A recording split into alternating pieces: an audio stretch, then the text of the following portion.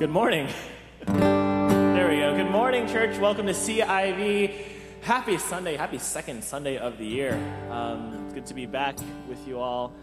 If you guys want to start, if you're in person, gathering into your seats, there are lyric sheets over there as well as online at civalhambra.com/Sunday. If you're joining us online, you can find your lyric sheets there. And we hope that you guys are getting settled in, getting ready for worship. But with that, let's go ahead and jump into worship. If you guys will stand with us and sing.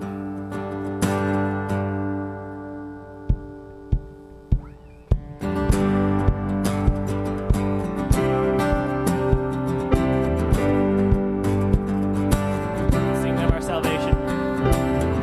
I saw Satan fall like lightning, and I saw darkness run for cover. Still the miracle that I just can't get over. My name is registered in heaven. I believe in signs and wonders. I have resurrection power. Still the miracle that I just can't get over. My name is registered in heaven. My praise belongs to you forever. This is my testimony from death to life. 'Cause grace rewrote my story. I'll testify by Jesus Christ the righteous. I'm justified. This is my testimony. This is my testimony.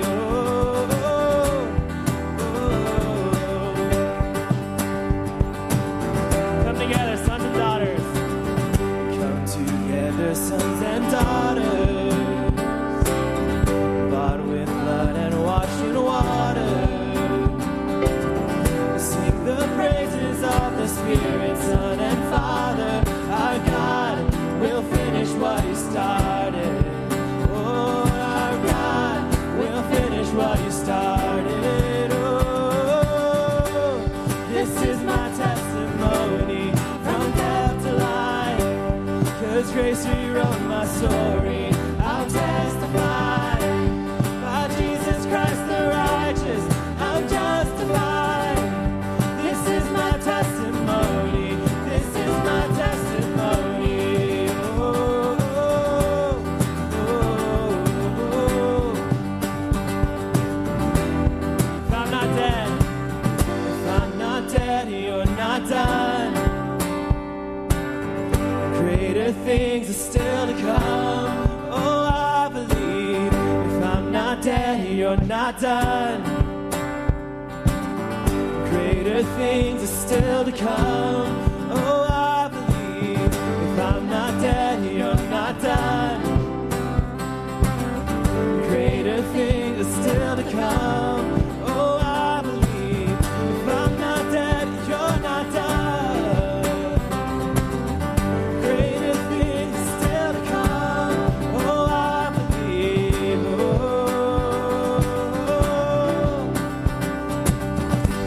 This is my testimony from death to life. 'Cause grace rewrote my story. I'll testify by Jesus Christ the righteous. I'm justified. This is my testimony. Oh, I'm alive. This is my testimony from death to life. 'Cause grace rewrote my story. I'll testify. Jesus Christ the righteous, I'm justified.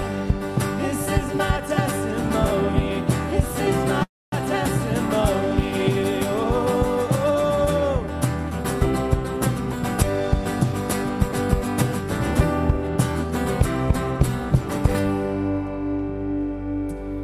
Amen. Well, we're going to jump into a new song real quick, but I wanted to read a passage from Isaiah. And this is sort of a song of renewal, a passage of renewal. As we read it, it says, speaking about the Messiah, that the Spirit of the Sovereign Lord is on me, because the Lord has anointed me to proclaim good news to the poor.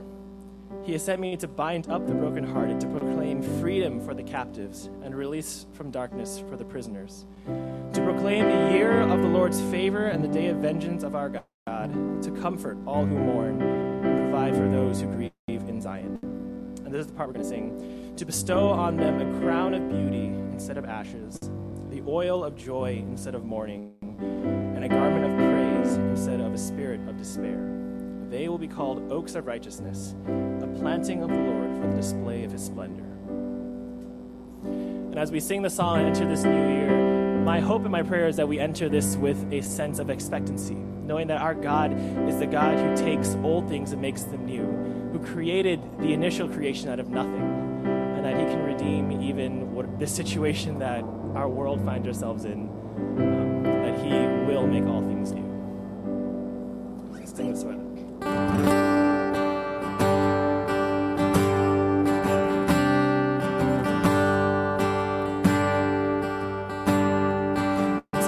Search the world, but it couldn't fill me.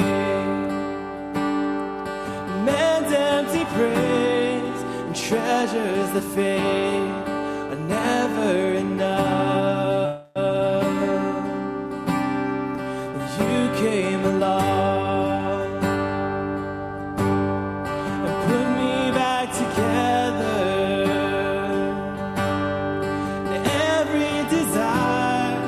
Now satisfied here in love. Oh, there's nothing better than you. Oh, there's nothing better than you. Oh, there's nothing is better than you.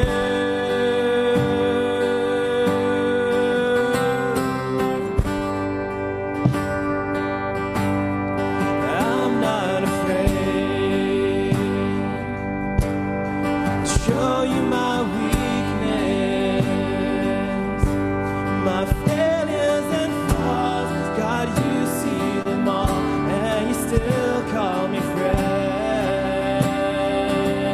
'Cause the God of the mountain is the God of the valley.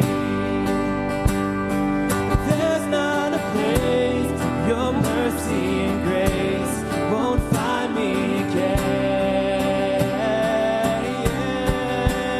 Oh, there's nothing better than you. Oh, there's nothing better than you. Oh, there's nothing is better than you. Oh, there's nothing better than you. Oh, there's nothing better than you. Oh, there's nothing is better than you.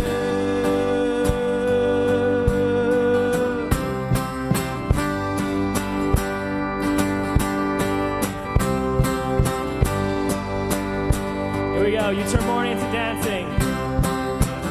You turn mourning to dancing. You give beauty for ashes. You turn shame into glory. You're the only one who can. You turn mourning to dancing. You give beauty for ashes.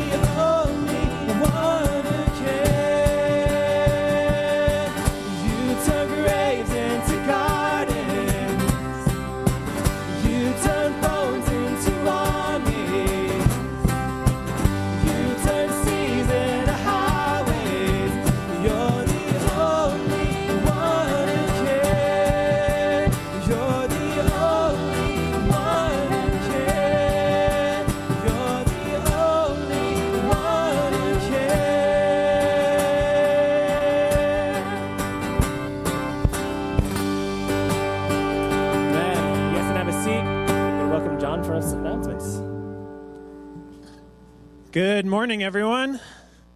Whoa, echo. Welcome to Church in the Valley. In case you don't know me, my name is Jonathan Rickert, and we're really glad that you're here to join us, whether here in person or online. I just want to let you know about some of the things we have coming up. But first of all, a special welcome to all our guests. If you are a guest with us here this morning, we just want to really thank you for checking us out. And we have a special gift for you. It's a book called How Good is Good Enough. You can pick up a copy of that book over here at this table with a blue tablecloth. There's also some other valuable resources on there. Now, for singing this morning as well as listening to our message, you can go to www.civalhambra.com/Sunday for the song lyrics, also for our sermon notes. Now, if you want to get a hard copy of those, you can just go ahead and go over to that table. Now, at that table, we also have our offering bucket. You can go ahead and go over there and put your offering in. There's connection cards over there as well. And then you can continue to give online and fill out your connection card online too. Now, we have something going on, which we've been announcing the past couple weeks. It's our special Christmas offering. So this is something that we do together as a church to really celebrate the gift that God gave us. And it's a special offering above our tithes that we put together to really bless local ministries throughout the region, and including ministries across the world. So right now, our goal is $18,000, and we have raised $6,938 towards that. We're going to be collecting that offering till the end of January. So I really just encourage you to take some time and just pray how God might want to use you to bless these ministries, again, here locally in the region and just throughout the world, a way that we can bless them and continue to be a part of the work that they're doing, really trying to help people come to know who Jesus is and to really change their lives. So we're collecting that through the end of January. Please pray through that.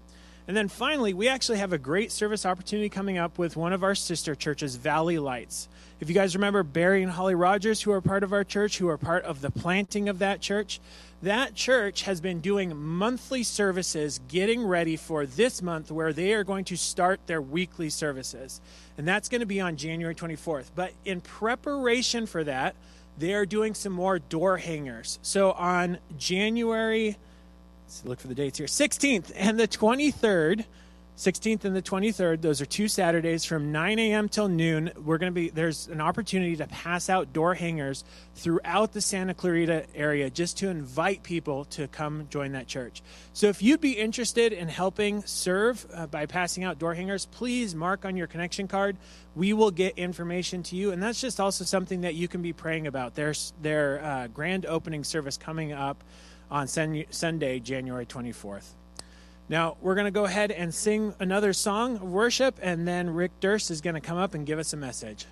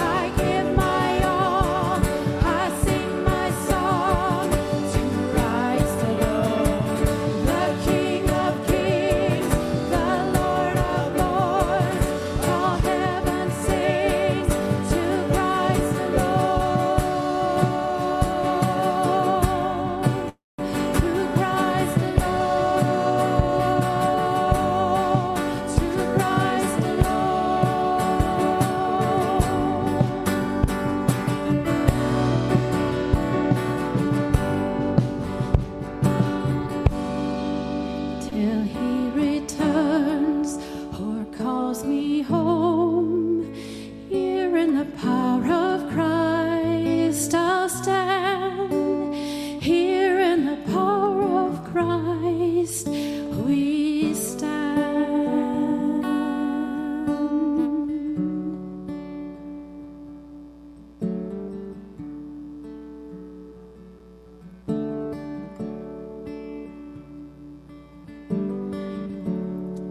Father, I just want to thank you for, God, just that you are with us, God, through this new year of 2021, God. God, I just want to really thank you that we can have confidence and joy and we can have hope, Father, in you. And I just really thank you, God, just pray, God, please guide us through this new year of 2021. And I just really pray that we would get our strength from you and our delight. Help us to delight in you. And thank you so much, God, that you walk with us through this new year. In Jesus' name, amen. Rick, you want to come on up?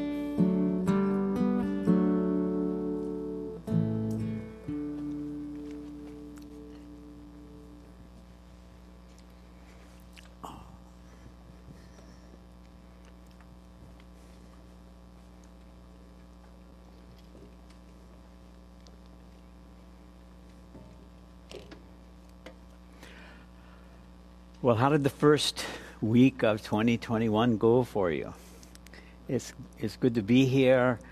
I think that last week we started this series, Startup, 4 sermons on starting up 2021, and we saw some episodes, in Washington, and I thought, well, last week's theme was sort of seek a better country, and we were kind of put on notice that we need to find that better country that the Lord has in mind for us.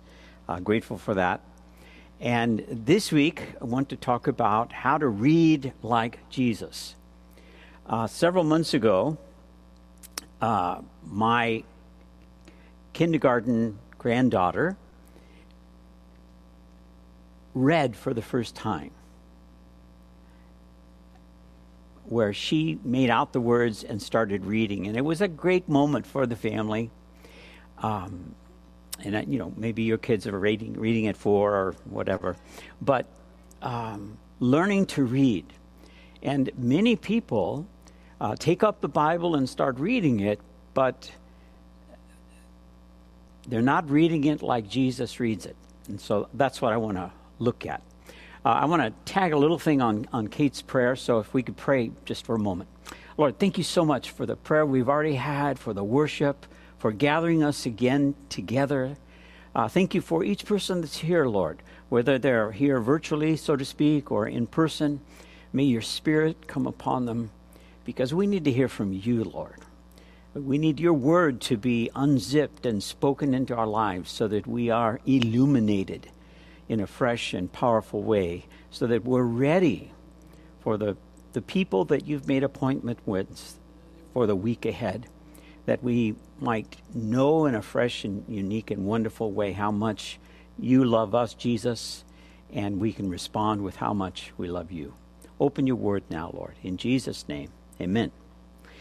You may have the sermon notes online, or you picked up a hard copy, or you may just want to open your New Testament to Matthew chapter 5, because I would like us to climb a mountain here this morning, the Sermon on the Mountain, so to speak, because it's in those 3 chapters that we can learn to read like Jesus. Now, I just want to look at 7 or 8 verses right there in that first chapter in order to understand there's 3 different ways to read Scripture, at least as Jesus describes it in this sort of lecture. So we're going to kind of walk through the Sermon on the Mount in this part and sort of have a experience in a fresh way, a flash experience of Jesus' teaching, a flash seminary, as it were, or a class in hermeneutics, which is the Greek word for interpretation. How do you interpret Scripture? At least according to the way that Jesus does it. Now, you know probably in the Sermon on the Mount. It starts out with these Beatitudes. And those are points of grace that God wants us to stand on. If you fly into the airport in Frankfurt, it's a massive airport, and in Frankfurt in Germany, but there is a Treffpunkt. There is a place, a spot to meet up with people. And so I'll meet you at the Treffpunkt. And so you go there. Well, these are like 8 grace points where you meet up with God's great pleasure, his great forgiveness, his grace in Christ. So you may want to refresh yourself with those Beatitudes. But then, when you get down to verse 13, as this flash lecture is going on the mountaintop, Jesus says to those who are listening, you are the salt of the earth. But if the salt shall lose its taste, how can it be made salty? It's no longer good for anything but to be thrown out and trampled by men. You are the light of the world. And a city situated on a hill cannot be hidden. No one lights a lamp and puts it under a basket, but rather on a lampstand, that it gives light to all who are in the house. In the same way, let your light shine before men, so that they may see your good works and give glory to your Father in heaven. And so that's sort of the introduction to the lecture that Jesus is going to give on how to read Scripture, how to read like Jesus. Now that phrase, how do you read it? If you were to go to a rabbinical school, that's what the professor would always say. How do you read it? Meaning that in this particular text that's under study, how do you interpret it? How do you understand it? How do you read it? And so Jesus is going to teach us that very thing. So verse 17. Don't assume that I came to destroy the law or the prophets. You know, Jesus is the new rabbi on the block. And whenever a new rabbi would show up, often they'd try to run him out of town. They actually tried to run Jesus out of his hometown when he was teaching as the rabbi, taking the place of a rabbi. And so don't assume that I came to abolish the law or the prophets. Now, if you're not familiar with this kind of language, law means the first 5 books in the Old Testament. Genesis, Exodus, Leviticus, Numbers, Deuteronomy. It's the word Torah. You may have heard that word. Torah doesn't just mean law. It's more than law. It's also instruction.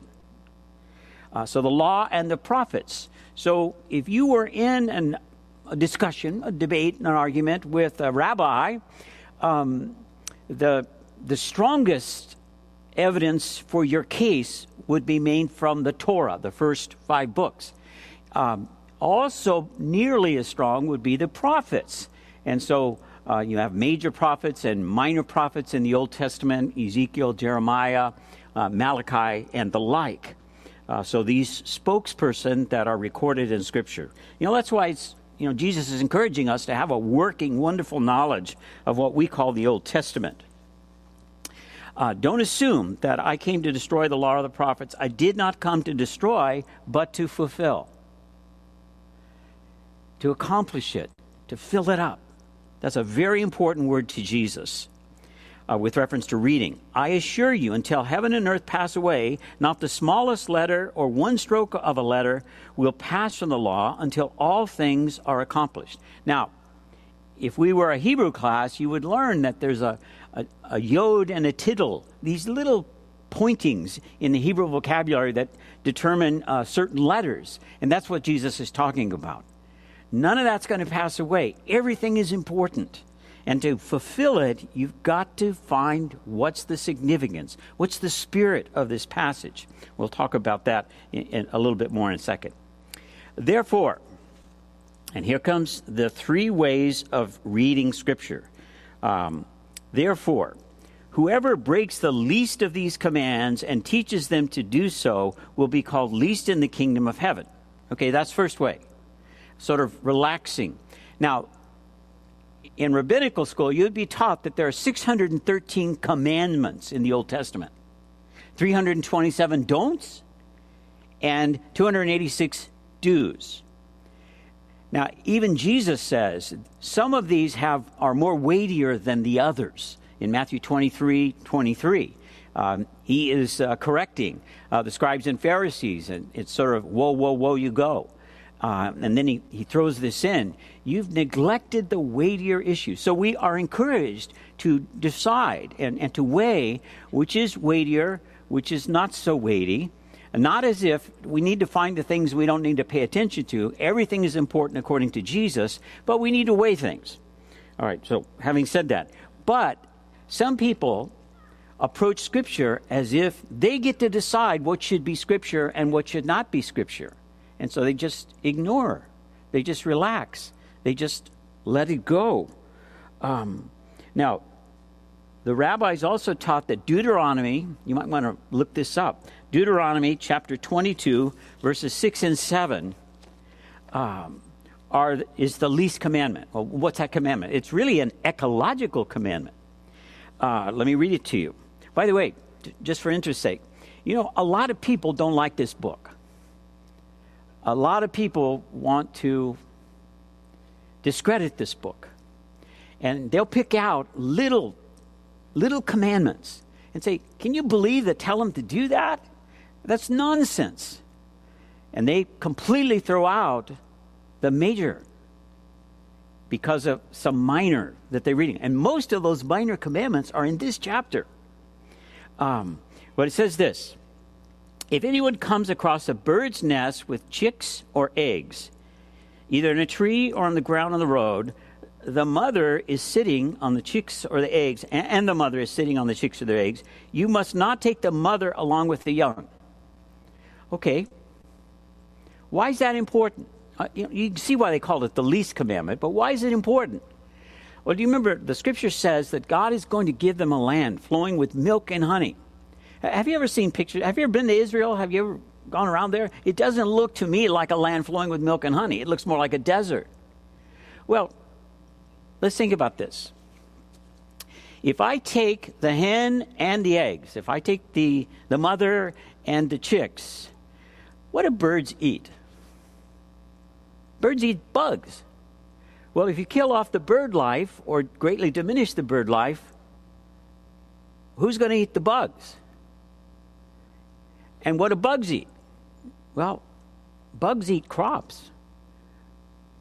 Bugs eat anything green. We just had a locust plague. And actually, when locusts swarm, it actually changes their nature and the way they work together. They become more beastly and consuming. And I wonder if that kind of happened. Because they didn't obey the least commandment, the capacity of Israel to produce was reduced. Least commandments are important. So back to the Sermon on the Mount. Jesus says this. So we're not going, the way I interpret Scripture, the way I read Scripture is, I'm not going to cross out anything. I'm not going to relax anything. Everything's going to be fulfilled. But then look what he says. And by the way, I think another really important, two small points here. When he says that whoever breaks the least of these commands, and then he says as a phrase, and teaches people to do so. So it really is like a rabbinical school, because you're not just learning it for yourself, you're going to be teaching others also. It makes a difference how you take notes, how you think about things if it's just for you, but if it's your job, according to the Lord, to teach others also. And he's going to repeat this phrase 3 times. He is expecting you to be persons of influence. You're going to influence others. So he says, therefore, whoever breaks the least of these commandments, teach other people to do so, will be called least in the kingdom. Okay, question. It says they'll be called least in the kingdom. So, are they in the kingdom or not? Are they in the kingdom or not? Now, Jesus said they'd be least in the kingdom. And that sense of not having much gravitas, not having much stature, not having much influence in spiritual things. But you are in the kingdom. Taking the back seat, taking the least seat. And then he comes back and he says, but whoever practices these commands will be called great in the kingdom of heaven. For I tell you, unless your righteousness surpasses those of the scribes and the Pharisees, you'll never see the kingdom of heaven. So, first way that Jesus says that people are interpreting Scripture is to relax the ones that you don't think are very important. But Jesus said every single word is important. Now, we need to weigh the amount of importance, but to treat every word as important. His way is to fulfill the spirit intended in every command. Nothing's to be overlooked until all is fulfilled. And that's the way to be great in the kingdom of heaven.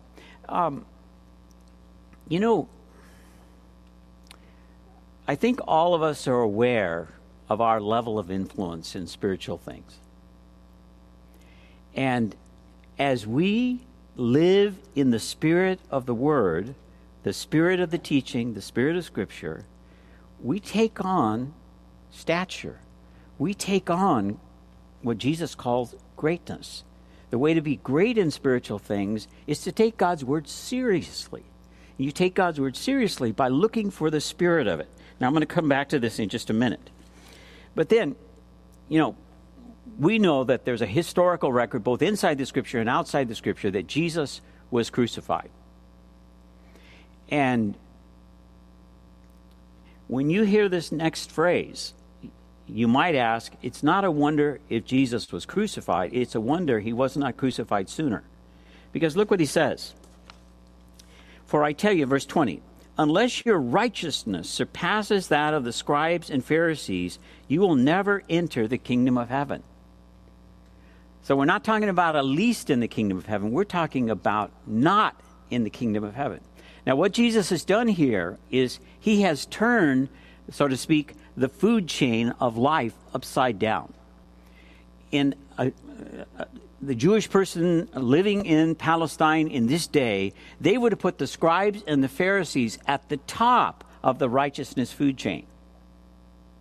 They're going to be first into the kingdom. They're going to go to the front of the line. But Jesus says they're going to be kicked out of the line because of the way they interpret Scripture. Well, what would be so offensive about their way of interpreting Scripture? Well, in 2 Corinthians chapter 3, verse 6. Now, your notes are wrong. I put 3:16 in the notes. It should be 3:6. It talks about there is a letter of the law that kills the Spirit.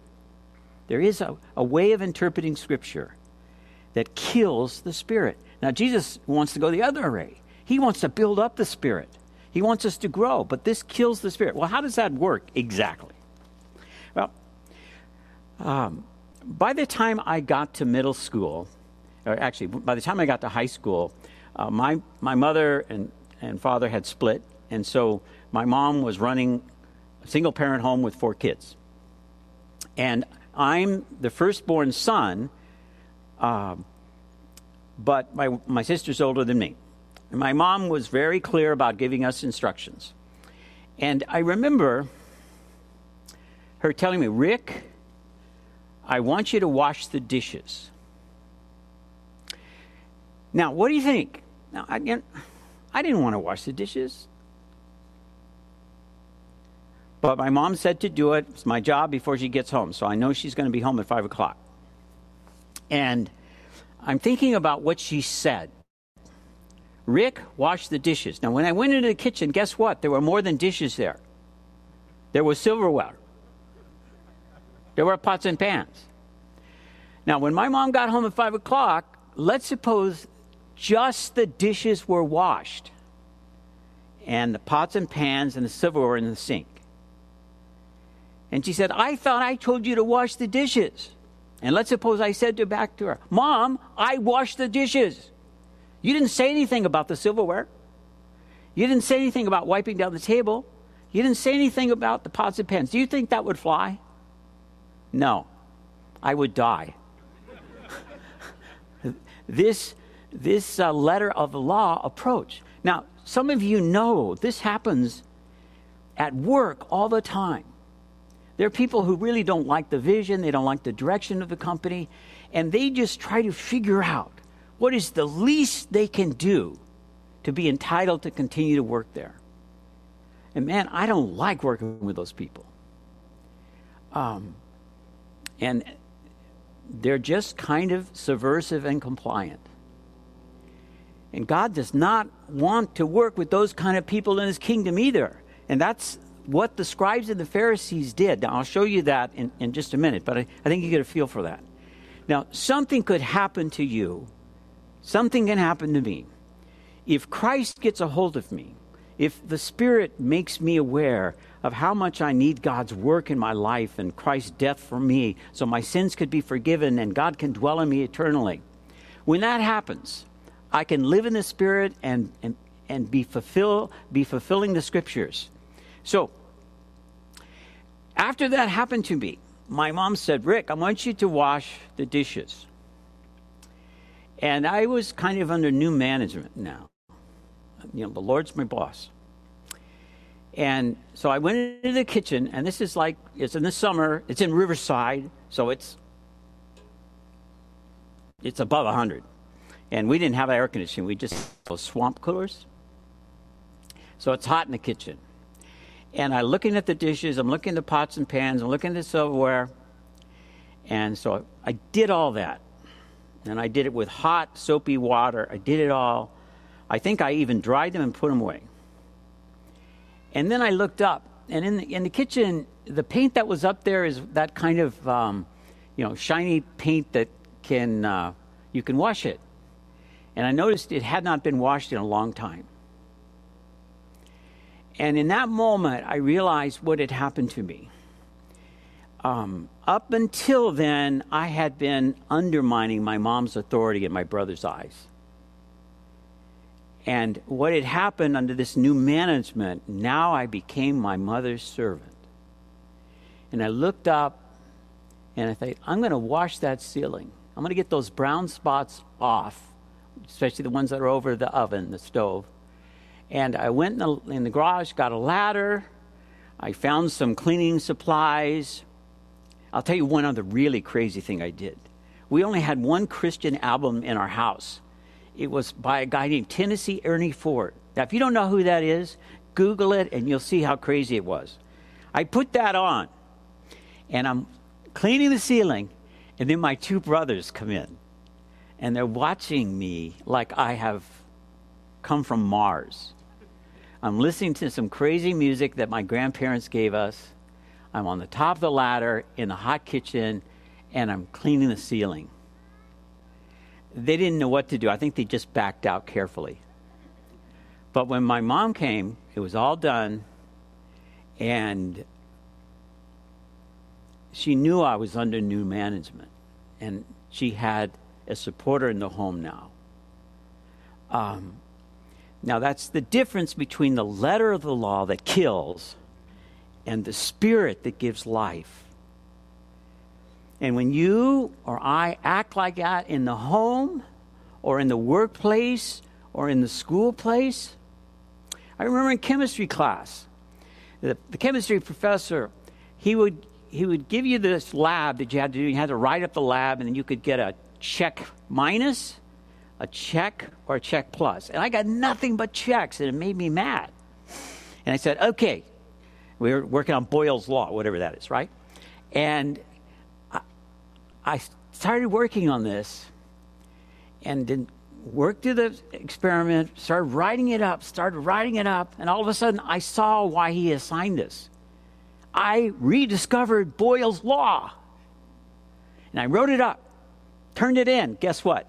Check plus. That's what the teacher is looking for. The teacher is looking for guys and gals who'll get the spirit of the experiment. And they'll rediscover. And that's what God is looking for, that we will live that same way. You know, that's why Jesus was so excited about that story of the Samaritan, the Good Samaritan, who on that road, not only helped the guy who had been beaten up and robbed, he sort of robbed himself to take care of him and took care of him like he was his dearest friend, like his brother. He went to the spirit of it. That's what God is looking for. That's what God wants to put in our hearts through Christ. Okay, now, we have some idea of how Jesus wants us to read, but let's look at his example. I personally believe that in L.A., the person's most likely in L.A. to know the Ten Commandments are sitting right in front of me or right on that camera. I think it's highly more likely that you will know the Ten Commandments than anybody else I meet in Alhambra today.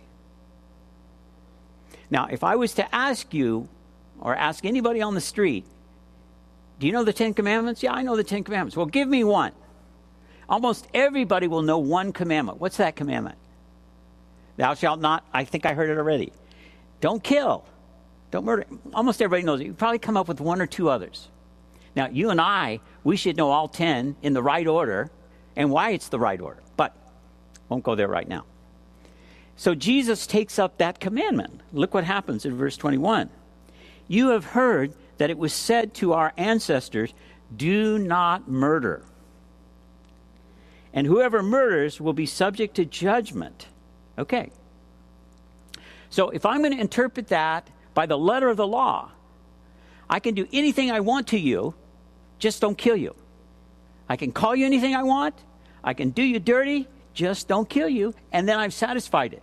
It's as if I can say to God, look, I did exactly what you asked. I did not murder. You know, I was a hateful person. I was a spiteful person, but I didn't kill anybody. You got to let me into heaven. Do you think God's going to do that? I don't think so. So how did Jesus say to do it? But whoever murders will be subject to judgment. So if you do break this physically, you'll be subject to judgment. But I tell you, everyone who's angry with his brother will be subject to judgment, and whoever says to his brother, fool, will be subject to the Sanhedrin. That's their Supreme Court. But whoever says, you moron, will be subject to hellfire, Gehenna fire. Well, that's interesting. Why would Jesus say that? Remember, he's going to interpret by the Spirit. Any of you in law enforcement, you know this, that nobody gets out of bed in the morning and say, I'm just going to go kill somebody. By the way, more murders happen in the bedroom and the kitchen than any other place. That means that anger builds up, and it gets to that. So if murder is a destination, the highway to that hell is called anger. And if I'm going to live in anger, I might end up at that destination. Because the off-ramp to murder is anger. Now, there's a lot of reasons to be angry. And there's a lot of biblical passages, sort of a psychology, a theology of how to handle anger. I printed some of those out there for you. You might like them. Greater is he who controls himself than he who controls the city. It's better to be patient than to be powerful. Or in Proverbs 22, do not befriend one who has a bad temper. Never keep company with a hothead, or you'll learn his ways and set a snare for yourself. Now, 30-second interpretation of that. People who are hotheads that lose their temper, it's because they're always on simmer. Think about it.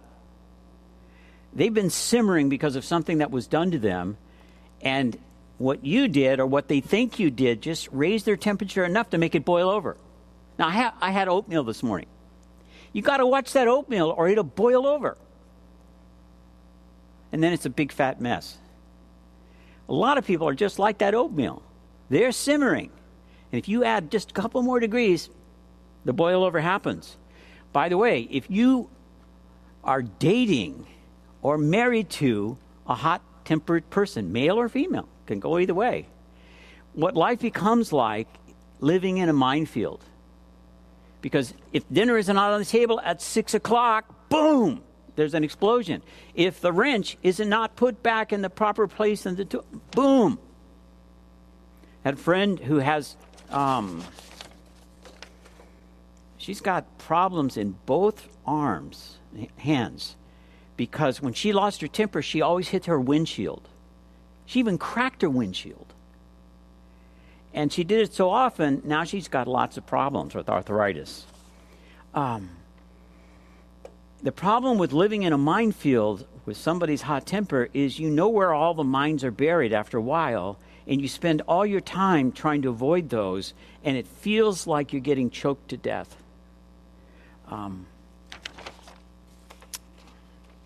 I don't think I have time for this story, so I'll skip that story and just go back. Next verse.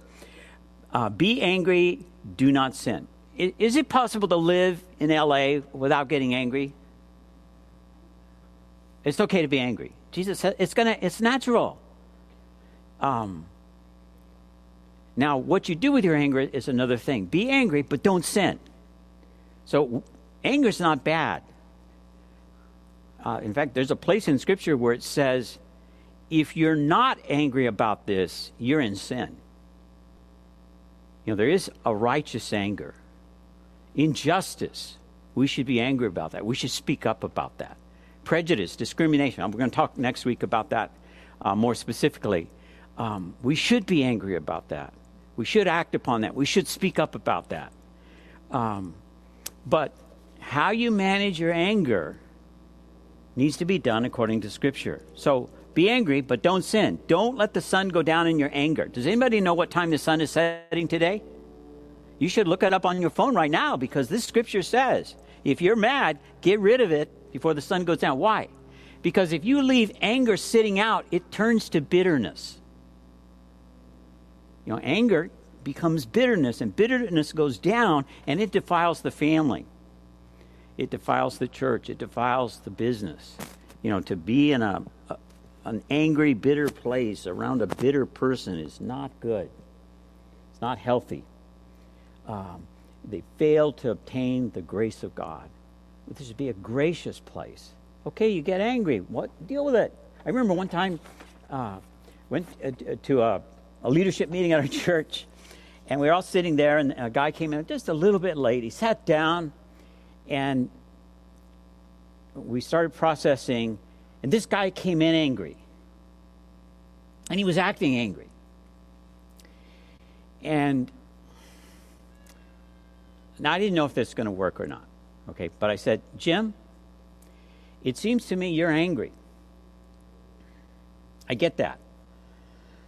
But as best I can tell, I didn't do it to you, and nobody here in this room did it to you, but you're taking it out on us. Let me just ask if you could just put your anger away so we can have our meeting without your anger. And he looks at me, and you know what he did? He put his anger away, and we had our meeting. People can do that. And they might need you to say that. You may need to say it to yourself. All right. So how does Jesus go on here? He says, if you are offering your gift on the altar and there remember your brother has something against you, leave your gift there in front of the altar. First go and be reconciled with your brother, and then come and offer your gift. Reach a settlement quickly with your adversary while you're on the way with him, or your adversary will hand you over to the judge, and the judge to the officer. You'll be thrown into prison, and I assure you, you'll never get out of there until you've paid the last penny. So what is Jesus saying?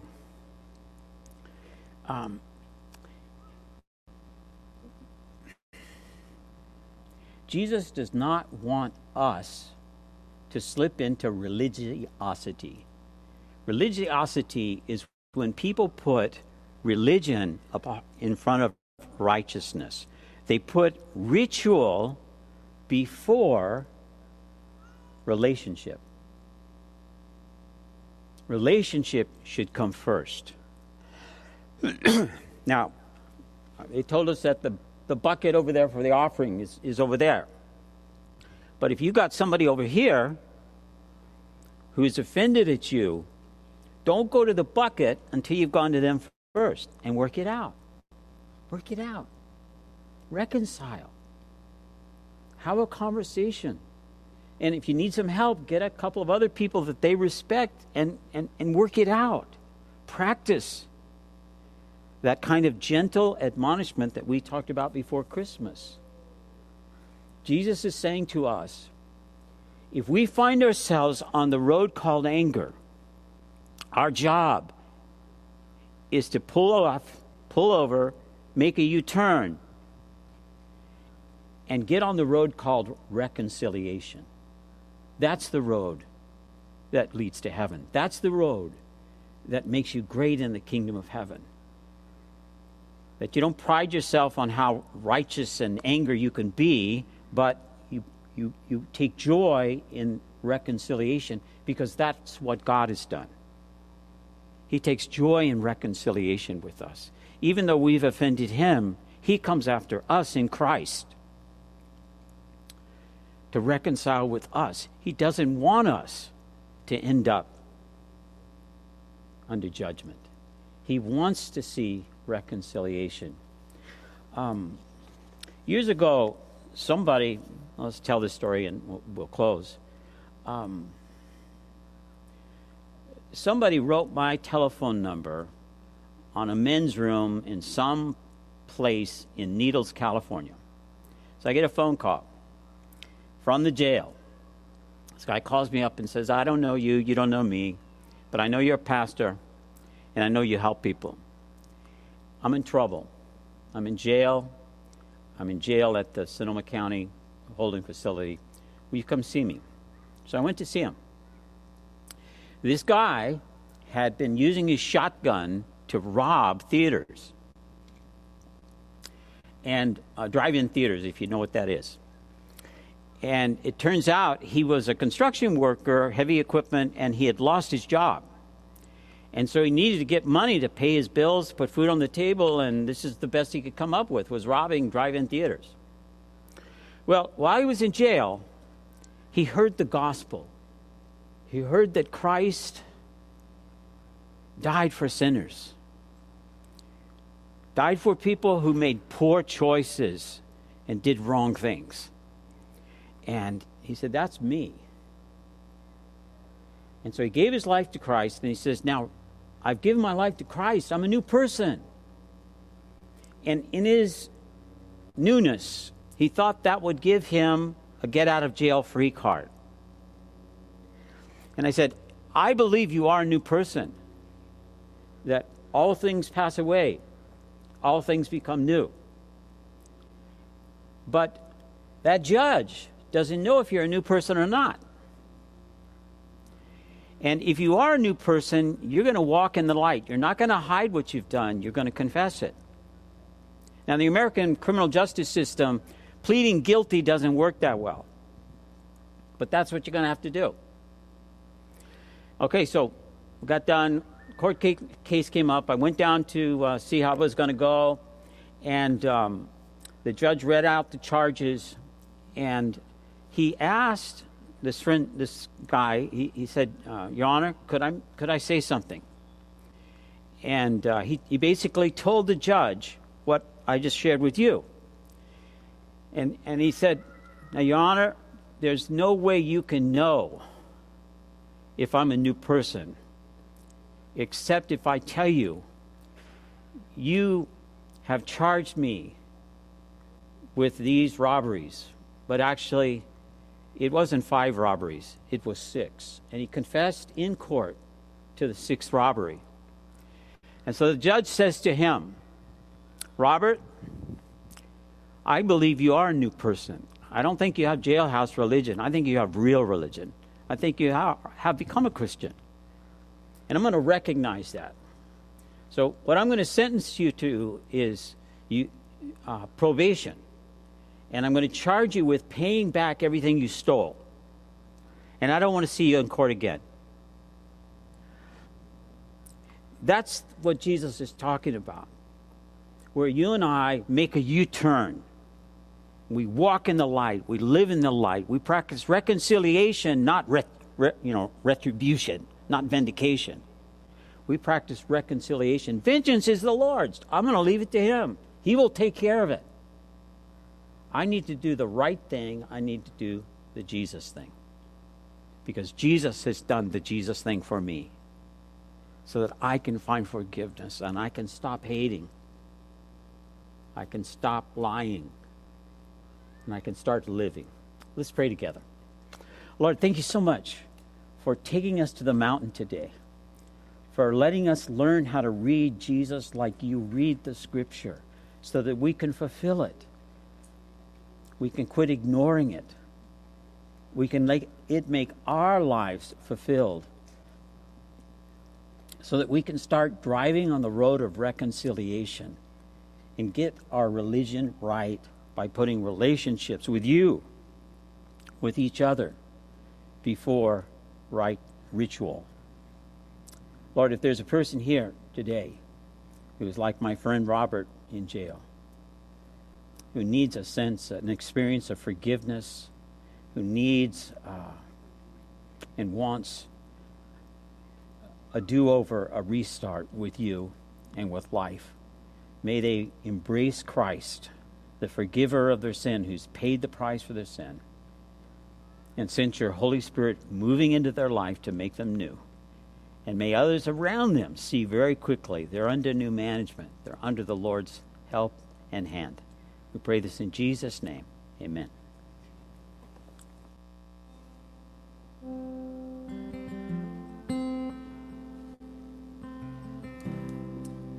Thanks, Rick. As we're going to spend some time to reflect on that, to meditate on the message today, I encourage you guys to fill out your connection cards and to drop them off in the buckets over there. If you're online, you can fill them out online. Let us know what your next steps are so we can be praying for you and help you along with that. Take some time to think and to pray.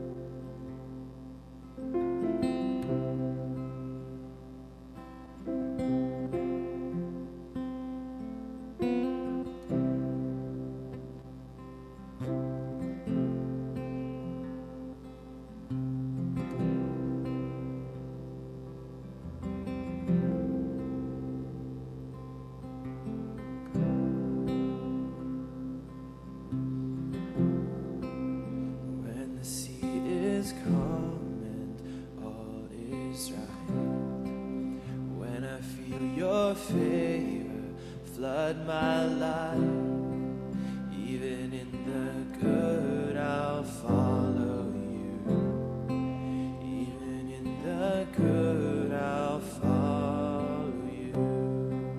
When the boat is tossed upon the waves, when I wonder if you'll keep me safe, even in the storms I'll follow you.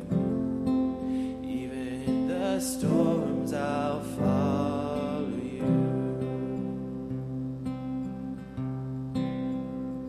And I believe everything that you say you are. I believe and I have seen your unchanging heart in the good things and in the hardest parts.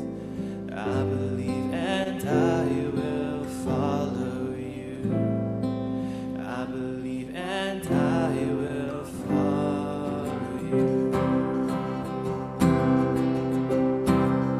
When I see the wicked prospering, and I feel I have no voice to sing, even in the ones I'll follow you.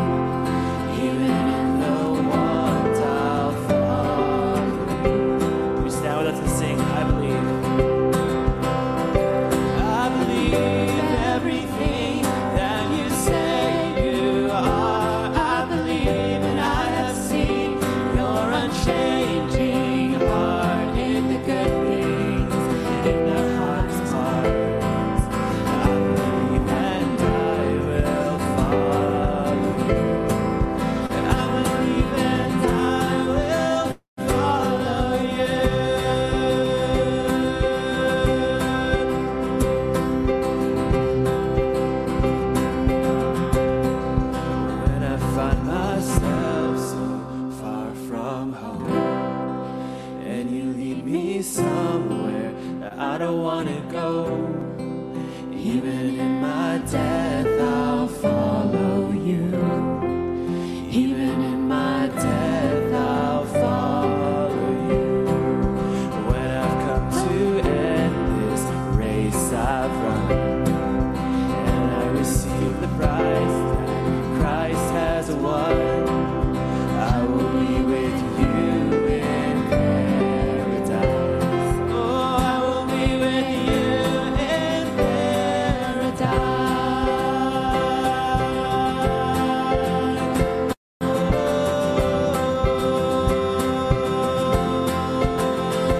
I believe everything that you say you are.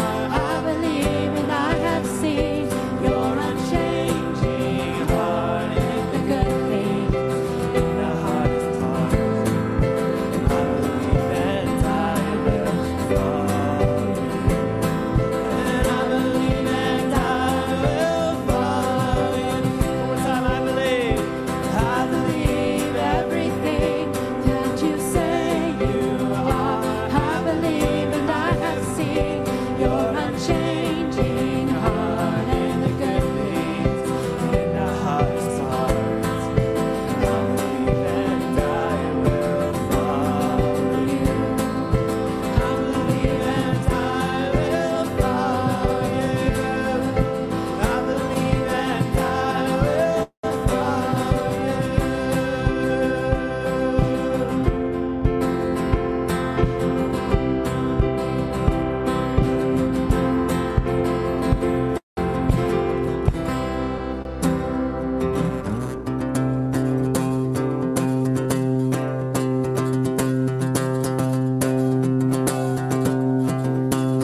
I was buried beneath my shame.